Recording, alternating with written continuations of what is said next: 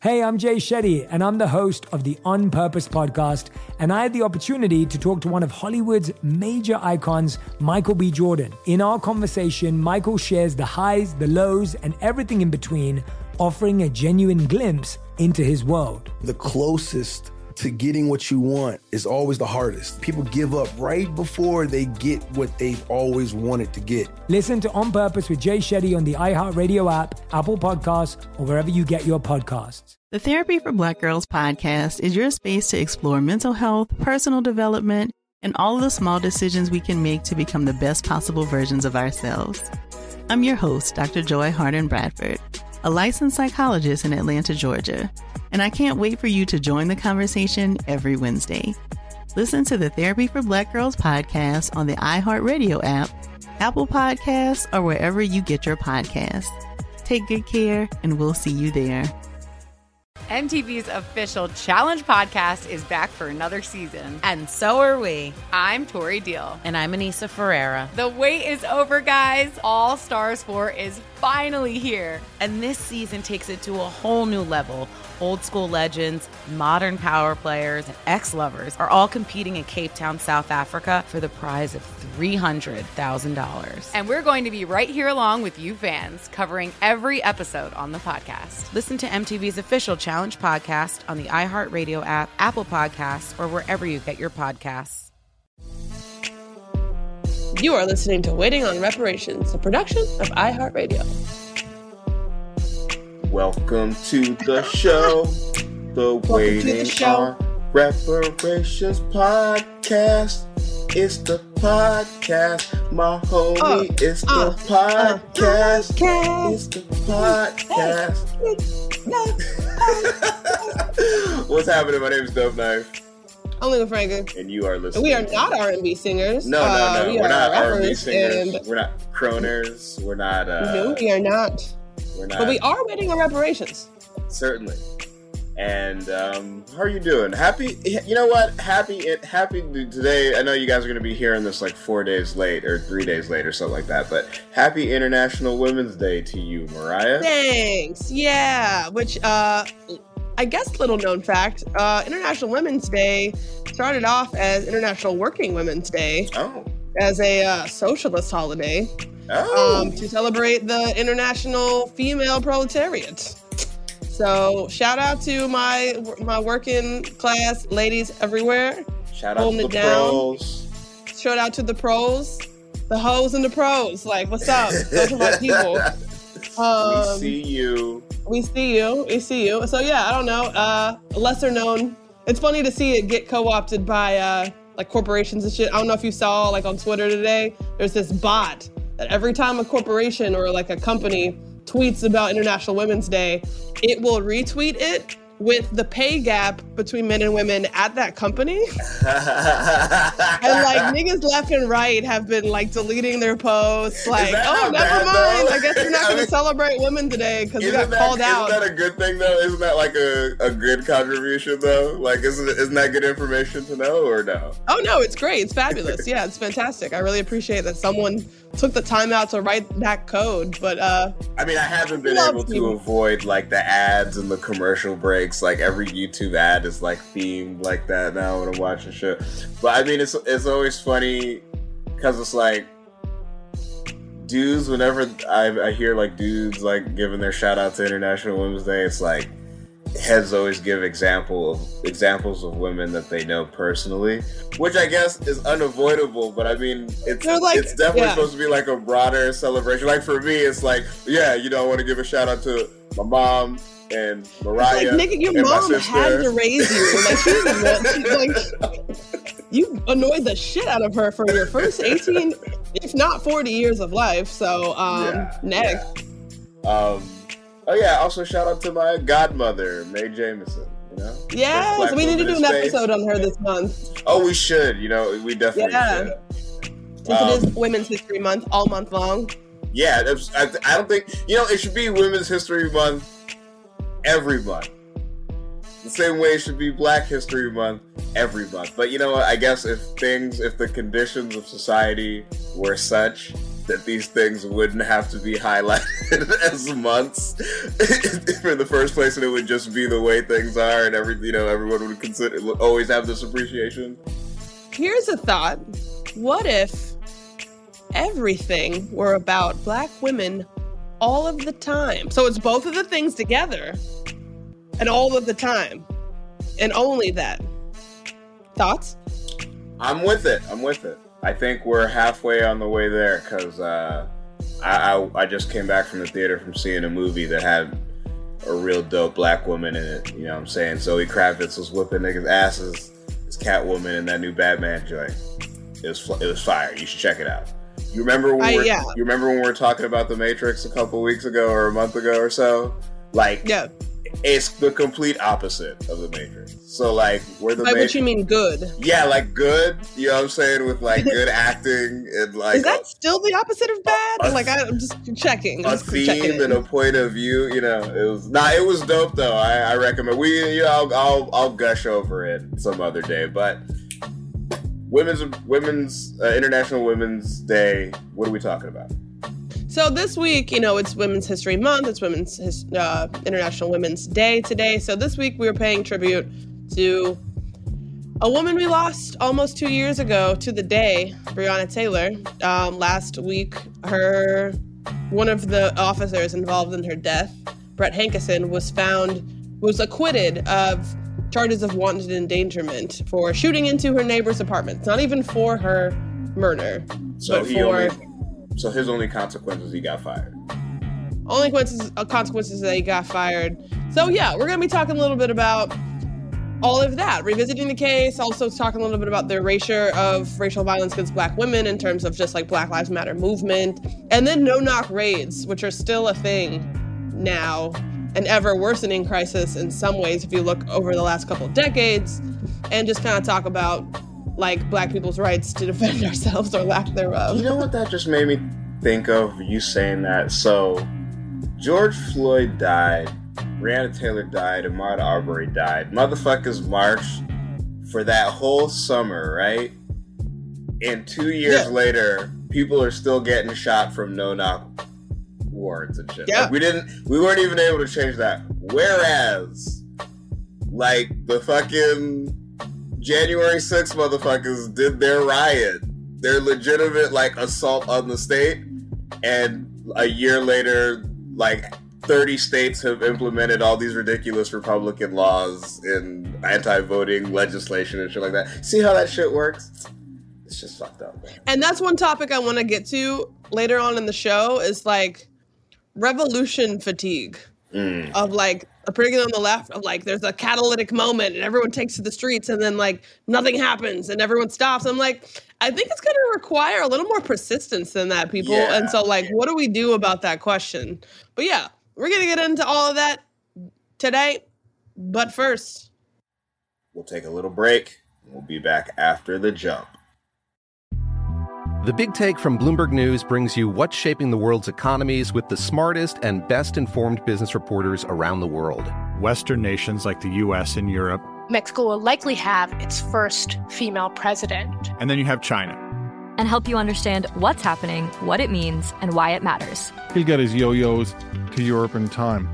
But the longer this drags on, the more worry he's getting. They knew that they needed to do this as fast as they possibly could to get a drug on the market as fast as they could. I'm David Gura. I'm Sarah Holder. I'm Saleha Mohsen. We cover the stories behind what's moving money and markets. Basically, everyone was expecting, if not a calamity, certainly a recession. But the problem is that paperwork, as our reporting showed, is fake. As someone who's covering the market, I'm often very worried about an imminent collapse. So I'm thinking about it quite often. Listen to The Big Take on the iHeartRadio app, Apple Podcasts, or wherever you get your podcasts. The Therapy for Black Girls podcast is an NAACP and Webby Award-winning podcast dedicated to all things mental health, personal development, and all of the small decisions we can make to become the best possible versions of ourselves. Here, we have the conversations that help Black women decipher how their past inform who they are today and use that information to decide who they want to be moving forward. We chat about things like how to establish routines that center self-care, what burnout looks and feels like, and defining what aspects of our lives are making us happy and what parts are holding us back. I'm your host, Dr. Joy Harden Bradford, a licensed psychologist in Atlanta, Georgia, and I can't wait for you to join the conversation every Wednesday. Listen to the Therapy for Black Girls podcast on the iHeartRadio app, Apple Podcasts, or wherever you get your podcasts. Take good care, and we'll see you there. Hey, my name's Jay Shetty, and I'm the host of On Purpose. I just had a great conversation with Michael B. Jordan, and you can listen to it right now. Michael is known for his performances in both film and television.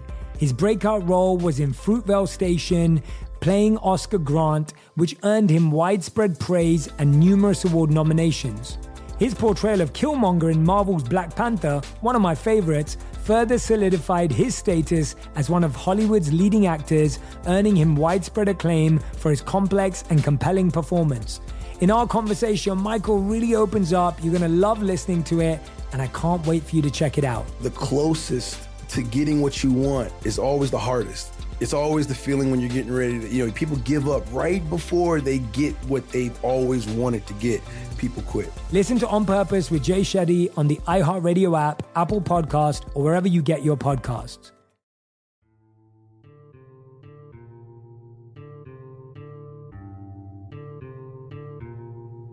All right, ladies and gentlemen, party people, in the place to be, you are listening to Waiting on Reparations. We are back. So, Mariah, this case, why is it, do you think that this didn't make the news like that? Do you think it's because there's so much going on? Because, truth be told, I didn't know about this until we were getting ready to do this episode. And I guess I kind of fell into that malaise that everybody else fell into, where it's like, okay, Derek Chauvin went to jail. I guess everything's going to work itself out. And this case kind of went out of sight, out of mind. So, no, absolutely. I feel like this has garnered surprisingly mute response.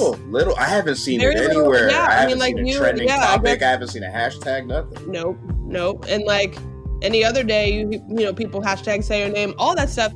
And yeah, I think that does come down to what I sort of talked about at the top about like, quote unquote, like revolution fatigue. That's not a good term for it. Listeners, if you have a better term for that, holla at me. DM us on Instagram or something.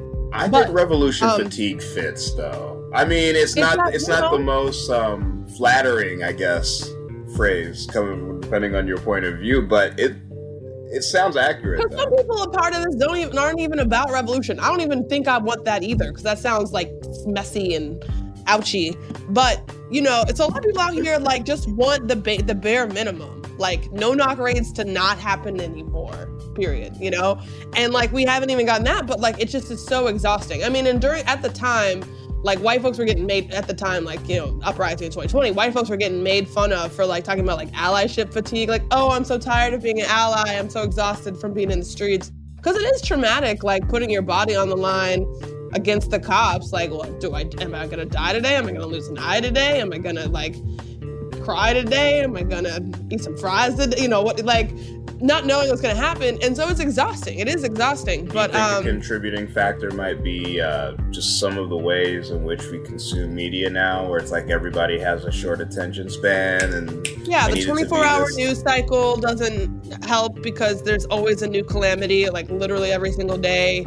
There are increasing numbers of people who have utterly lost faith in the criminal legal system. Like that's, it's become a very mainstream understanding that justice does not come through like the punishment bureaucracy. Like after the Ahmaud Arbery verdict, you saw so many like, Senator Warnock and like all these like progressive organizations and politicians talking about how true justice could not be gained through a verdict, because true justice would be Ahmaud Arbery still being with us today. And the fact that people are willing to acknowledge that now, very mainstream figures, people with a lot of power, just shows how much the Overton window has shifted on this issue. But it also explains why, like, kind of nobody, like, very few people have given a fuck about this, because it's like, well, of course not. Like, impunity remains the status quo for police officers. like the overwhelming majority of cases. It took nationwide rioting in order for us to even get Derek Chauvin arrested. Like Tucker Carlson protesting, but also like nationwide protesting, but I've been talking about this lately. I think that nonviolence only works because the implication of violence. So like nonviolent marching and all that shit only works because they're scared that you will burn shit to the ground. They're like, oh my God, this mob, what if we don't appease them and they like, storm the Capitol, right? And so, yes, peaceful protests, but also I imagine the burning of the 3rd precinct in Minneapolis didn't, and I'm sure that contributed somewhat to them being like, oh shit, we better fucking do something or we're in danger. Definitely did. Damn. Not at all advocating for those tactics, but I'm sure it weighed heavily on their minds when they were like, do we actually hold these people accountable or what? Because often they don't, right? Often they don't. Do you remember being up that night when the precinct in Minneapolis was burning down? And like, I do. Yeah. I felt like, I was like, wow, this is a new day is here. I didn't want to wake up to this day, but here we are. Time to pour some coffee and get on the bus.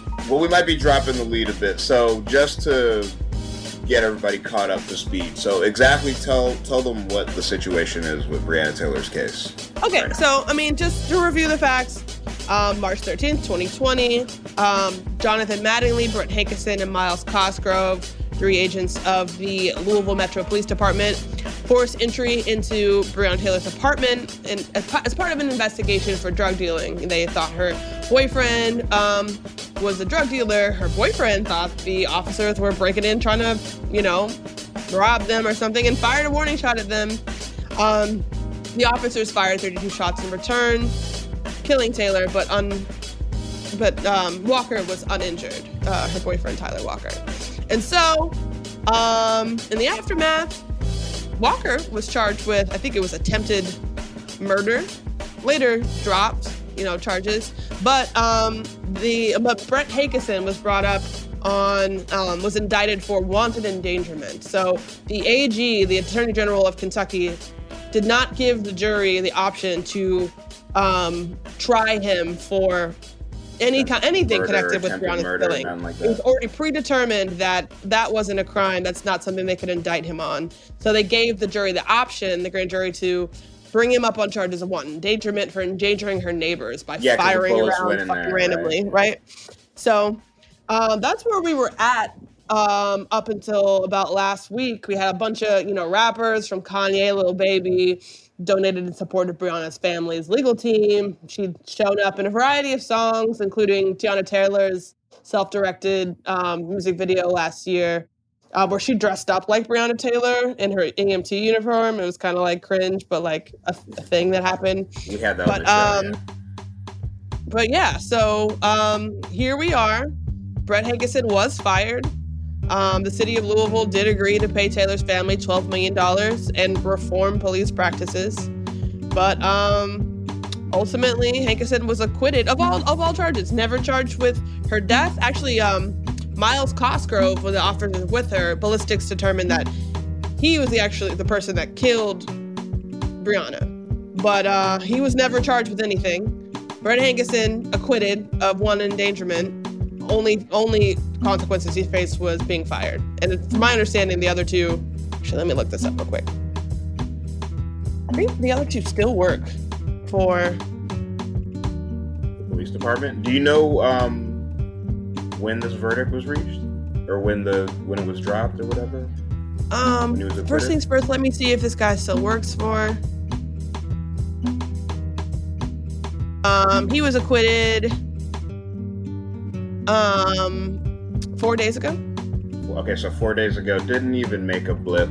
I didn't hear anything about that whatsoever. Yeah. So I mean, this like all fits like a trend, like a going trend of like during these, with the fervor that gets, that comes up when these sort of incidents happen. It definitely seems like there's an imbalance of the attention it gets when it happens to a black woman as opposed to when it happens to a black man now. I mean, it definitely doesn't sound circumstantial because, like, the cases in the black women are just as tragic and just as chaotic or newsworthy or whatever, sensational, whatever you want to apply to it, that makes these things, like, big stories in people's, like, in the public lexicon and shit. So, I mean, what's going on here? I mean, I do think it ultimately is a matter of, like, of the media. I don't think it's a case of like these communities themselves not raising this issue and raising hell. It's whether or not it turns into a movement regionally or nationally by whether or not it's getting picked up by CNN and how, to what degree the protests on the ground are getting covered. So like, I just can't explain it any other way, because particularly with the way that the like contemporary incarnation of the Black Lives Matter movement are really the whole time. It's been led by Black women who have insisted that all Black lives matter, centering trans folks and centering queer folks and women and all of us. But really, it's just, I just think it comes down to the media, what they report on, what stories they think are important, and the way that then allows these stories to catch fire in the public imagination and inspire wider awareness and action. Because think, for example, think about Ahmaud Arbery. So people down in Brunswick were like raising hell about Ahmaud Arbery way before that video came out. They knew something was fucky about the whole situation, but it wasn't until the video came out and that got picked up by the national media and national pundits and activists that whole shit popped off, because it got into the national media. And so I think that's the case with a lot of these Black women, where like folks on the ground are like, what the fuck? I mean, the video's key. Unfortunately, like, people have to see it with their own eyes to actually be upset about it. Increasingly so now that we are paying closer attention, and also not, because we're all exhausted from how much attention we've paid to it in the last 2 years. But yeah, I mean, ultimately, I don't know how else to explain it. I mean, yeah, no, I think that's exactly what it is. It's like, it's fucked up because, like, the video really is the key. It's like, especially now, you know, people have to have that visual stimulant. I mean, you know this. You make music. It's like, you know, it's kind of not even worth putting out a song unless you have something visual for people to look at now. So maybe there's something like that because our brains are geared towards seeing that when we see the Ahmaud Arbery, you know, like you said, the Ahmaud Arbery situation happened way before anybody saw that tape. But seeing that tape is what kind of spurned that and made that a thing that went into, you know, the public consciousness and stuff. Same thing with George Floyd, whereas we didn't have a tape of Breonna Taylor. Right. And would we even be saying Breonna Taylor's name today if George Floyd hadn't been killed 2 months later? Like, you know, we heard about that shit.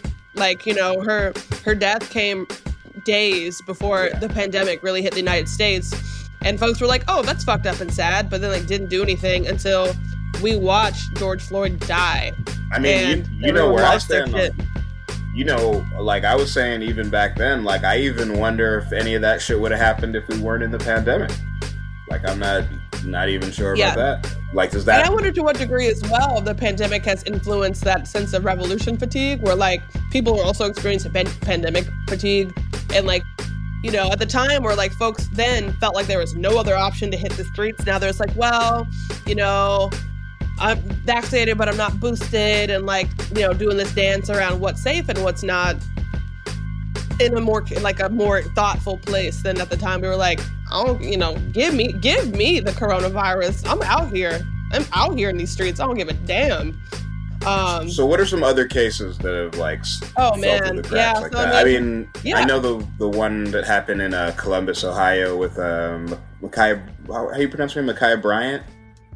Oh, that was actually, she was in a fist fight in her yard, and that's how she got shot. So also, like, whatever happened with that? Never heard about that again. Thanks, national media. Appreciate you for that. But real quick though, I wanted to bring up 2 other women that were killed that people didn't have never talked about the same way they have talked about male counterparts of a similar kind of death. So Aiyana Stanley Jones, 7-year-old, cops busted in her house and accidentally shot her dead. No outcry whatsoever comparable with like Trayvon Martin. That happened a couple years later. Like Trayvon was definitely like a critical moment with like Black Lives Matter, I think, of like growing awareness, growing movement action nationwide. I would say in the modern era, that probably kicked it off. I mean, what was that? That was like 2011, 2012. I would say that like after that, and then Mike Brown a couple years after that, that was kind of the start. Yeah, Ferguson was like the real like pop-off moment. But yeah, Trayvon was like definitely planting the seeds of that. And then going even farther back, I mean, I got a song on this of my new album that we played on the show last week, talking about the killing of Latasha Harlins, 16-year-old girl, shot in a convenience store. The killer like pretty much got like a fine and like community service for like murdering a teenager. And so people on the ground in Los Angeles, this was a big deal. This was fucked up. But it wasn't until the video of Rodney King getting his ass beat that like the LA riots popped off. So, I mean, that like same kind of pattern. Though. Say what? That visual element though, like a visual element though. I mean, you're right. I mean, part of it is seeing it with your own eyes. Yeah, so we're going through that again and again, and we're still going through shit with no-knock warrants to this day. So let's talk a little bit about what those are. I'll let you take it, because I've talked a lot. No-knocks are issued under the belief that any evidence they hope to find may be destroyed between the time the police identify themselves and the time that they secure the area, or in the event of where a large perceived threat to the officer's safety during the execution of a warrant. So, in other words, like, if they think somebody's going to go flush some drugs down the toilet, or if they think that somebody's particularly dangerous at the minute that they hear police, that they'll pull out a gun and start spraying at the door. Pretty much it's like a paranoia or a fear that every situation they're going to get in is going to turn into Die Hard Part 3. You know what I'm saying? So that's kind of, that's a layman's logic behind the idea of a no-knock.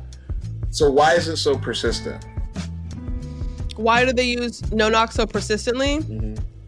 I mean, I think it's to do with the militarization of the police since the 1980s, where it's just like, because they can, they will, because they've been given more tools, the flashbang grenades and the armor and the drones and all this shit. They're just like, well, we have it, why not? And a sense LARPing. that, LARPing, loving the power play or whatever. Also as a function of like creating dangerous situations for themselves where there isn't actually a threat to reinforce their own beliefs about how dangerous the job is. So for example, policing is not even in the top 10 most dangerous jobs in the country. Most cops die in car accidents. Most cops are, or like coronavirus these days. Yeah, COVID killed more cops in 2021 than anything else. Anything else. And so they're like, okay, we need to create this really tense situation to make ourselves feel scared, to like justify how scared we think we should feel about this job. Yeah, inventing threats where there are none. So the use of no-knock warrants increased substantially over time. By one estimates, there was 1,500 annually in the 80s. Whereas by 2010, there were 60,000 to 70,000 no-knocks or quick knock raids conducted by local police annually, the majority of which were looking for marijuana. So there you go. Doesn't that just fucking just blow your mind? Yeah. Weed. A plant. A dried plant. I can walk down the street smoking a joint full of dried tobacco plant. And that's cool. But if that dried plant is weed, I can be put into metal shackles, strip searched, deprived of sunlight, deprived of contact with my family. What are we still doing? I mean, what are we still doing? Even if you wanted to, let's say even if you wanted to give an inch to the argument and be like, oh, okay, no, you might need this, for the things that you encounter when you're, serving a warrant or whatever. Even just thinking about, from a practical nature, if it were to go wrong, the repercussions of that seems like, that should influence several 100,000 judges to not give out 60 and 70,000 of these damn things in a year. You know what I'm saying? Like, you burst into the wrong person's shit. Like, you drop a flashbang in a baby's crib, blind them, you go into something, you see somebody on the couch, they're surprised, you shoot them. There's 300 million guns floating around the country, everybody's got one, and then you're gonna, like, burst into my house? Into my house, nigga? Like, you're just gonna burst in. That's what's crazy, is that, like... That's how you like, know that the shit is not happening to people who quote unquote matter. Because if they had to live with even the possibility of the threat, if there was even the possibility of the threat that a SWAT team could bust into Elon Musk's house accidentally and spray him up, or spray up his wife, you know what I'm saying? Like, they wouldn't be doing that shit.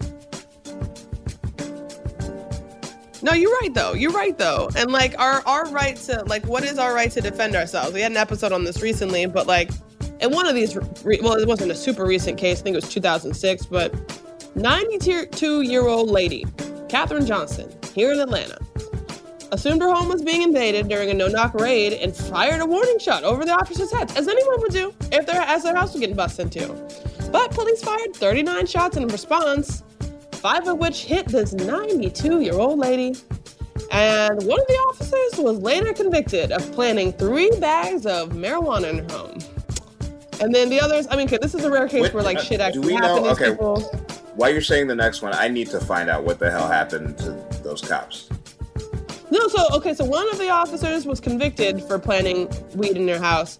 And then the other officers involved in the raid were convicted of manslaughter, of making false statements, conspiracy to violate civil rights, resulting in someone's death. So, like, they were actually held accountable for this. But, like, nothing's going to bring this, their grandma, their mom, their neighbor, their, like, little church lady that brings the fruit bread or whatever, like, back.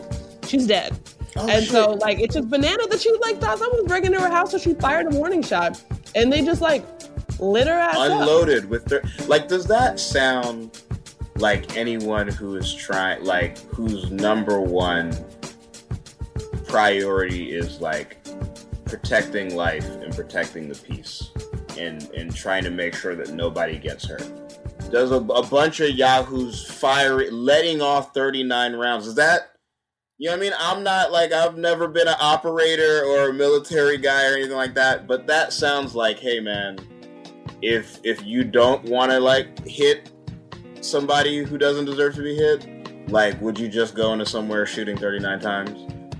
Or if you're so petrified that, like, you heard a gunshot, warning shot or no, and this is all of this I'm saying is why I'm not a cop, but it's like, if you hear a gunshot, warning shot or no, and your immediate response is to just unload your gun in a direction till it's empty. That doesn't sound like good police work. Yeah, I mean... And that's why I've increasingly come to refer to police and prison supremacy in this country. That, like, this, like, policing and prisons matter more than, like, anything. Like, collateral damage of, like, killing a child or falsely imprisoning someone for decades for a crime they didn't commit. Like, none of this shit matters. The thing that matters most is, like, keeping the system propped up, protecting the people that are killing the people. Like, that's the number one thing. And so, like, the term supremacy invokes, usually you hear it in relation to, like, white supremacy, and they are interlinked, but it's like a way to refer to the mattering of these institutions more so than human life. That someone protecting yourselves, like, if I for some reason was a police officer, I would be like, all right, kill me before I gotta kill you. Like, you know what I mean? Like, I'm here to protect and serve the public. I'm willing to, like, actually willing to lay down my life. Like, if someone, I think, is firing a warning shot, like, because I'm breaking into their house and they shoot me, like, that's part of the duty. Like, I want that to be that way. That situation shouldn't arise in the first place. It is the job, but it's literally the job. That's the thing, is, like, the whole entire idea behind a police officer being a hero, or you, like, having, like, like, being, like, a heroic figure in society is based on the, like, premise that you're endangering your life. and that you're sacrificing your life and your well-being and your safety for the good of everybody else. Like a police job is supposed to be, I'm going to risk my life to protect everybody else. Not, I'm going to risk everybody else's life so I can feel safe. I can fucking do that shit. Yeah. You know what I'm saying? Like, straight up. Let me do it. Yeah. Like, let me do it. I'm 5'6", 135 pounds when I have change in my pocket. Like, yeah, if I get into any sort of like scuffle or altercation, I'm fighting for my life. I'd rather be judged by 12 than carried by 6. Let us do it. I mean, I don't know. You know? But I want to be clear, because I don't want to, like, talk about whose lives matter more. Like, in this instance, it's really that this is an avoidable situation. Like, they were coming after this little old lady for weed. Next case we're going to talk about, they're coming after this guy for, like, $50 worth of meth. Which, like, meth is bad. Really wish people weren't doing that. But also, like, these situations don't have to arise at all if we treated this like the public health crisis that it is, with regards to more serious substances than weed, because weed is not even a problem at all. But yeah, it's bananas. It's bananas. We live in a police supremacist state. But to move on to another story from Georgia, another pleasant one. Actually, this is a lot. But Cornelia, Georgia. A police informant alleged that he bought $50 worth of meth from this 30-year-old dealer at a residence belonging to his mother. What was the man's name? Juanis Thonoteva. No, I don't want to say it because I'll mess it up. Oh no, okay. I think Juanis Thonoteva. I mean, we tried. Okay, Juanis Thonoteva. I don't know. I just skip over it. Oh, okay. So this man did not reside at the house. But you know who did? A family with 4 young children. So, sheriff's deputy for Cornelia secured a no-knock warrant. Apparently woke up the county magistrate at his house and, like, making false statements to him to secure the warrant. But in any case, they executed the warrant, throwing a flashbang grenade into a room containing a 19-month-old child. The grenade exploded in the child's playpen, causing severe burns and other life-threatening injuries that ultimately required the child to be placed into a medical coma and receive more than $1 million in surgery. So this became the subject of a lawsuit against the police department to pay for the medical bills. The legal case argued that, like, there's literally like a child's plastic pool in the yard, and packaging for the playpen that the infant was sleeping in next to the door that the police came in. And, like, there was literally, like, evidence everywhere on their approach that children lived in this house. Like, what kind of gross negligence could you imagine beyond this? I'll tell you what type of gross negligence is. They don't recognize that as being a human child. Let's just keep it police supremacy. All right? It depends on what neighborhood they're in and where the cops who are doing the shit are from. You know what I'm saying? If they're in a black neighborhood or whatever, and they see a kid's pool, that doesn't register to those dudes who are all geared up in their shit with their MP5 ready to go. Like, they're not thinking, oh, there's children running around. That's just what it comes down to. It's like a lack of, like, it's like a lack of empathy, like, you know what I'm saying? Like a lack of recognizing the humanity in others, really. I don't know. This really gets me. Plainly, yeah. And the way that fear plays into that, to sort of say, well, I feared for my life, to just completely erase and minimize any sorts of situational awareness or concern for other human life that comes into a situation like this, where, like, if you're scared enough, you can say, like, oh, well, I was, terrified, and so I didn't see the child's plastic pool in the yard. And it's like, because of police supremacy, it's like, oh, that's a good enough excuse. Yeah, good enough excuse. You're cool. And things are bad enough if you even just say, hey, shit happens. You know what I mean? Like, even just chalking stuff up to, hey, this is their job, shit happens, and, it sucks that little girl got burned or that person had to die or whatever. But, like, even doing that is and this is how you know conservatives and right-wingers are full of shit about it, but even doing that is like making the mental leap that people generally aren't like really that corrupt at heart or at nature, which is like the whole conservative like mindset. So you're giving police in general in these institutions all this power and all this unaccountability, and you're not even factoring into it like, yo, what if some of this shit was deliberately done? You know what I'm saying? Like, I mean, you've had gang units busted and cops doing illegal stuff. You had cops arrested for they're selling drugs. You've had the cops cover up murders and stuff like that. So like, let police like have this sort of like let them have this power is assuming that, you know, somebody won't use the excuse of a no-knock warrant to make a hit on someone or to kill somebody they don't like. And then thinking about civil asset forfeiture and their ability to just like steal stuff from people. You know the phenomenon of swatting? Swatting, yeah. All that shit. Just like, calling in SWAT hits on people like, oh, this person's making a bomb, so you can like here's a question. Take them out. If let's say somebody swatted someone else, right? And the cops did their no-knock thing or whatever, and the homeowner got shot. And they found out who the person was who called in that swatting. Would the district attorney try that person for murder? No, because it enabled them to like. Because then that would implicate the cops going in there just like an out-of-control death squad, right? Yeah. Yeah. I mean, there's a way in which like.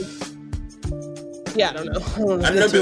Am I making sense? Am I saying that clear enough? Because maybe I didn't. No, that makes sense. And I don't know. I don't know like case history about whether that has ever happened. Of someone I don't think it has happened. I think the day that happens is going to be one hell of a case. Well, I mean, you know, I don't want to say for certain, but like it feels to me that if a district attorney can press charges on someone for attempted murder for them calling the cops on somebody else, like you're kind of, you know what I mean? Like it's like, yeah, well, what else did you expect the cops to do except go kill that person? It's pretty much. I don't know how you thought it was gonna turn out, homeboy. Yeah.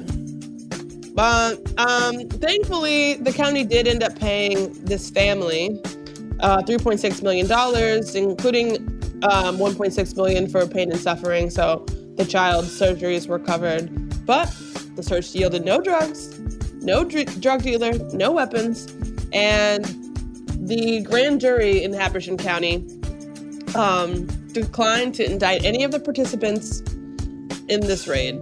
Though ultimately the federal prosecutors did secure an indictment against one of the deputies, but then she was acquitted for any wrongdoing. So it's like back and forth, like, oh, maybe the feds will do it. Oh, the feds aren't going to do it. Oh, maybe no. Oh, no.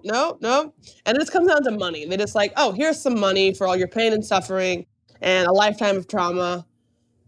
Have a good time. Do you know it doesn't bring back what you lost? You know what might cut down on police brutality if like someone makes a strong effort to go after prosecutor misconduct and stuff like that. You know what I'm saying? Like if prosecutors have to start paying like gigantic fines, or they start losing, you know, their ability to practice law or shit like that, when like cases that they tried turns out the person was innocent, you know what I mean, or that they unfairly went after somebody.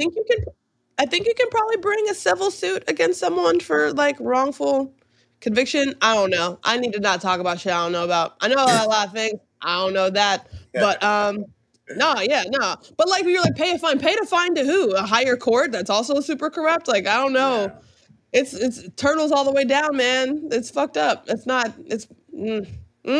Well, let's take a little break and then let's come back with some final thoughts on this issue, because you know we definitely don't want to keep it all doom and gloom and stuff like that. So we will take a break and we'll be right back.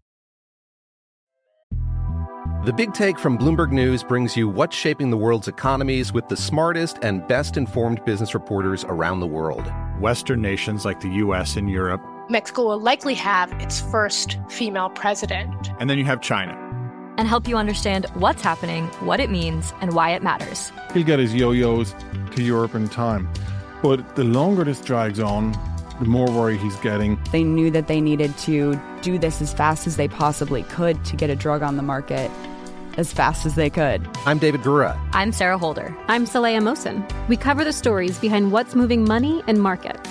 Basically, everyone was expecting, if not a calamity, certainly a recession. But the problem is that paperwork, as our reporting showed, is fake. As someone who's covering the market, I'm often very worried about an imminent collapse. So I'm thinking about it quite often.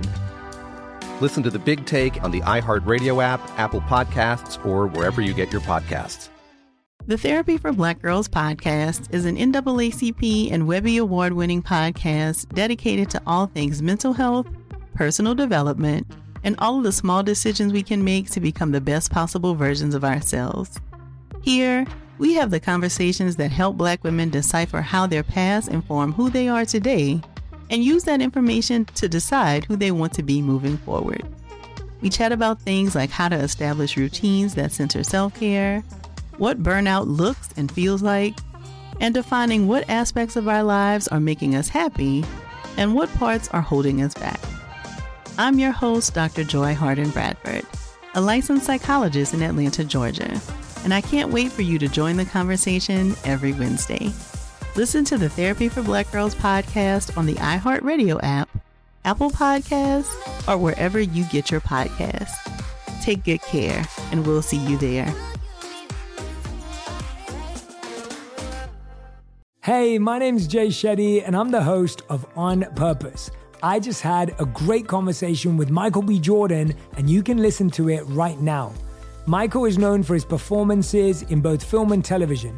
His breakout role was in Fruitvale Station, playing Oscar Grant, which earned him widespread praise and numerous award nominations. His portrayal of Killmonger in Marvel's Black Panther, one of my favorites, further solidified his status as one of Hollywood's leading actors, earning him widespread acclaim for his complex and compelling performance. In our conversation, Michael really opens up. You're going to love listening to it, and I can't wait for you to check it out. The closest to getting what you want is always the hardest. It's always the feeling when you're getting ready to, people give up right before they get what they've always wanted to get. People quit. Listen to On Purpose with Jay Shetty on the iHeartRadio app, Apple Podcast, or wherever you get your podcasts. All right, ladies and gentlemen, we are back. Dope Knife, Lingua Franca, waiting on reparations. You know what it is. So, Mariah, what are your parting thoughts on this? Like, what can we do? I don't even want to ask, like, what can we do to bring awareness to this sort of thing? Because, like you said, it's not about weighing which case matters more. And, like, a lot of that stuff, you can't really control it. Some things, for good or bad, like, some things just, like, catch the public's attention and public eye, comes out at the right time, at the right moment, in the right context, whatever. So what are some of the things that people can do just generally to raise awareness about these cases that slip through the cracks in general? Well, I think what all of this tells us that no one remembers Ayanna Stanley Jones, that people didn't talk about Amir Locke, 20-year-old, killed in a no-knock raid maybe about a month ago in Minneapolis. Minneapolis, the police department, which is like notoriously one of the most corrupt and violent in the country. Like, raising awareness isn't doing it. I think that when we come back to this question of, like, quote unquote revolution fatigue, where people are just so tired of hearing about it, sadly, is that folks who were new to this in 2020 and have been more aware of it ever since and trying to struggle against it, even if superficially, did not have robust resiliency practices in place to carry them through how long this fight will require of us. So, folks just were throwing themselves out there every single day and giving themselves PTSD, getting secondary trauma from, like, watching all this death on social media. and they didn't have, just living in a capitalist society, we lean on consumerism to make us feel better by let me order some Uber Eats. Let me watch the next episode of Euphoria. Let me buy a new hoodie on, Instagram shop, which is what I do. I have a retail therapy problem. Yeah, check out. Yeah, I'm wearing my for everyone collective rehabilitate, decarcerate shirt, because that was makes me feel better when I'm tired and sad. But so yeah, we don't know how to just care for each other deeply. And we need to build that kind of practice in order to sustain our engagement with the truth. People raise awareness, and for us to truly continue to engage with it, we have to be ready to, by being in a deeply grounded place. And I think there's additional value to that in that some folks of an abolitionist strain, they don't fuck with the state at all. They the government ain't never gonna get us free. I kind of get it. Having worked in the government, I'm wow, this shit really isn't getting people free. That's weird. Yeah. And so they're it's us. We keep us safe. That's it. And so thinking about that in terms of longevity of the struggle, all right, we're gonna take care of each other to help us get through this because we got to keep fighting. But also, if the state's not going to give you the substance abuse treatment or the mental health counseling or the community garden or whatever you need to promote community stability, you go out and do that shit yourself. So both in terms of a practice to keep yourself sane, and also a way to minimize the reach of state violence by just being we don't even need 5-0 around here. We do our own thing. We're good. Is a way forward that I think is worth considering. Because I don't know. I think awareness is getting raised. The shit's getting retweets or whatever, and it has the 5-minute segment on CNN.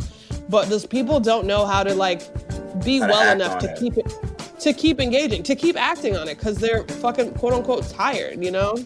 Well, one of the things that y'all can do is check out the National Police Accountability Project and other organizations like that. See if there's any volunteering things you can do, retweet a post, donate if you can, stuff like that. There's definitely people who are out there doing the work. And, it's just like Mariah just said, it's just going to take a collective consciousness to get these things done. Shit, throw me some money. If you throw money around, Venmo, Mariah Parker -2. I'll be out here every day, baby. I need that Uber Eats. I love consumerism. I need a couple hoodies. Waiting on reparations, we're always waiting. Yeah. Hey, it's Women's History Month. Bitch, what? What are you doing? Well, shit, I mean... They're loading me right now is what they're doing. I can hear it. I can hear the ching, ching, ching, ching on my phone. Why don't we vent it? Hey, why don't we vent it? Let's get into some rapping. But before we get into some rapping, there's something I wanted to talk with you about. I want to talk to you about it while the show is on, not off air or anything like that. But we've had this idea, sort of bubbling in inception since the beginning of this podcast. And I kind of just want to talk to you about it so that everybody can hear us, because I want them to anticipate it too. But we've been kind of talking about doing an episode where we're completely rapping. And whatever it is we're talking about, that the entire topic of the episode, we're going to discuss it in the form of rap. It's going to be very difficult and logistically challenging for the two of us to do with our schedule, but I know, Mariah knows, and all the people who work on this show knows that when we do get it, it's gonna be kind of fucking amazing. Maybe or it'll be terrible. I have confidence. I have confidence in our team. We'll get it right. But anyway, y'all look out. That's gonna be something that's gonna come up soon. Maybe Mariah can do a poll as to what the topic will be, because a debate might actually be the best way to go about it. Back in Porch Fest when we had a freestyle rap debate about whether hot dogs were a sandwich. And Mariah was pro. Were you pro or against? I think I was pro, and I also think I was pro in that I won. And I was I think you won too, because who the hell thinks, who the hell thinks that hot dogs aren't a sandwich? Yeah. Well, no. That's right. Is that the other way around? I don't know. I just know I was really upset that I lost for a couple days. I'm a sore loser. The real question of the ages is whether or not cereal is soup. And with Hell to the no. That's some white people. Waiting on reparations. I'm LaFranca. I have flawless opinions. I'm Dope Knife. And Check. Why are we saying goodbye right now? Yo, Joel, drop a beat. Yeah. Waiting on reparations. Yeah. I burn down trees like napalm bombs. Weed in my jeans like Radon Chong. You come in with that whack shit where I'm from. You don't get found till the seance done. My brother spit like he's mentally wild. I see an army of the dead, black folks, and they're stressing me now. Them cops that shot Brianna wasn't meant to be out. So when I say your name, I ain't talking Destiny's Child. In my hood, every day is Women's Day. We don't go the crooked way. How fuck a right winger tell me what I shouldn't say? Mothers of the earth, you fool. Give me my reparations land and my goddamn mule. We're celebrating women's history, and so I wanna give some honor to Brianna in case you thought we forgot her, cause the police still roaming these cold streets with no leash, saying whatever they gotta say to get a warrant. They pull up on you with no notice, guns cocked and loaded with the muzzle smoking when they leave holes up in your clothing. A crater in your sofa where your son had been napping. 2 years after we lost Brianna, the same shit stay happening. We're coming for the sheriff, coming for the deputies and the captain. Don't matter how long that it takes, we gonna be running and running, winning this race. All right, now we're done. And I'm Dope Knife. I'm Kendrick. Hi. And I'm gonna go eat some soup, aka a bowl of Captain Flakes. We'll see y'all next week. Bye. Listen to Waiting on Reparations on the iHeartRadio app, Apple Podcasts, or wherever you get your podcasts. Hey, I'm Jay Shetty, and I'm the host of the On Purpose podcast, and I had the opportunity to talk to one of Hollywood's major icons, Michael B. Jordan. In our conversation, Michael shares the highs, the lows, and everything in between, offering a genuine glimpse into his world. The closest to getting what you want is always the hardest. People give up right before they get what they've always wanted to get. Listen to On Purpose with Jay Shetty on the iHeartRadio app, Apple Podcasts, or wherever you get your podcasts. The Therapy for Black Girls podcast is your space to explore mental health, personal development, and all of the small decisions we can make to become the best possible versions of ourselves. I'm your host, Dr. Joy Harden Bradford, a licensed psychologist in Atlanta, Georgia, and I can't wait for you to join the conversation every Wednesday. Listen to the Therapy for Black Girls podcast on the iHeartRadio app, Apple Podcasts, or wherever you get your podcasts. Take good care, and we'll see you there.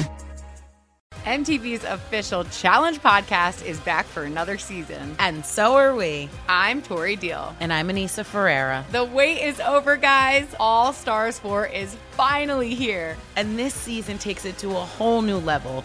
Old school legends, modern power players, and ex-lovers are all competing in Cape Town, South Africa for the prize of $300,000. And we're going to be right here along with you fans, covering every episode on the podcast. Listen to MTV's official Challenge podcast on the iHeartRadio app, Apple Podcasts, or wherever you get your podcasts.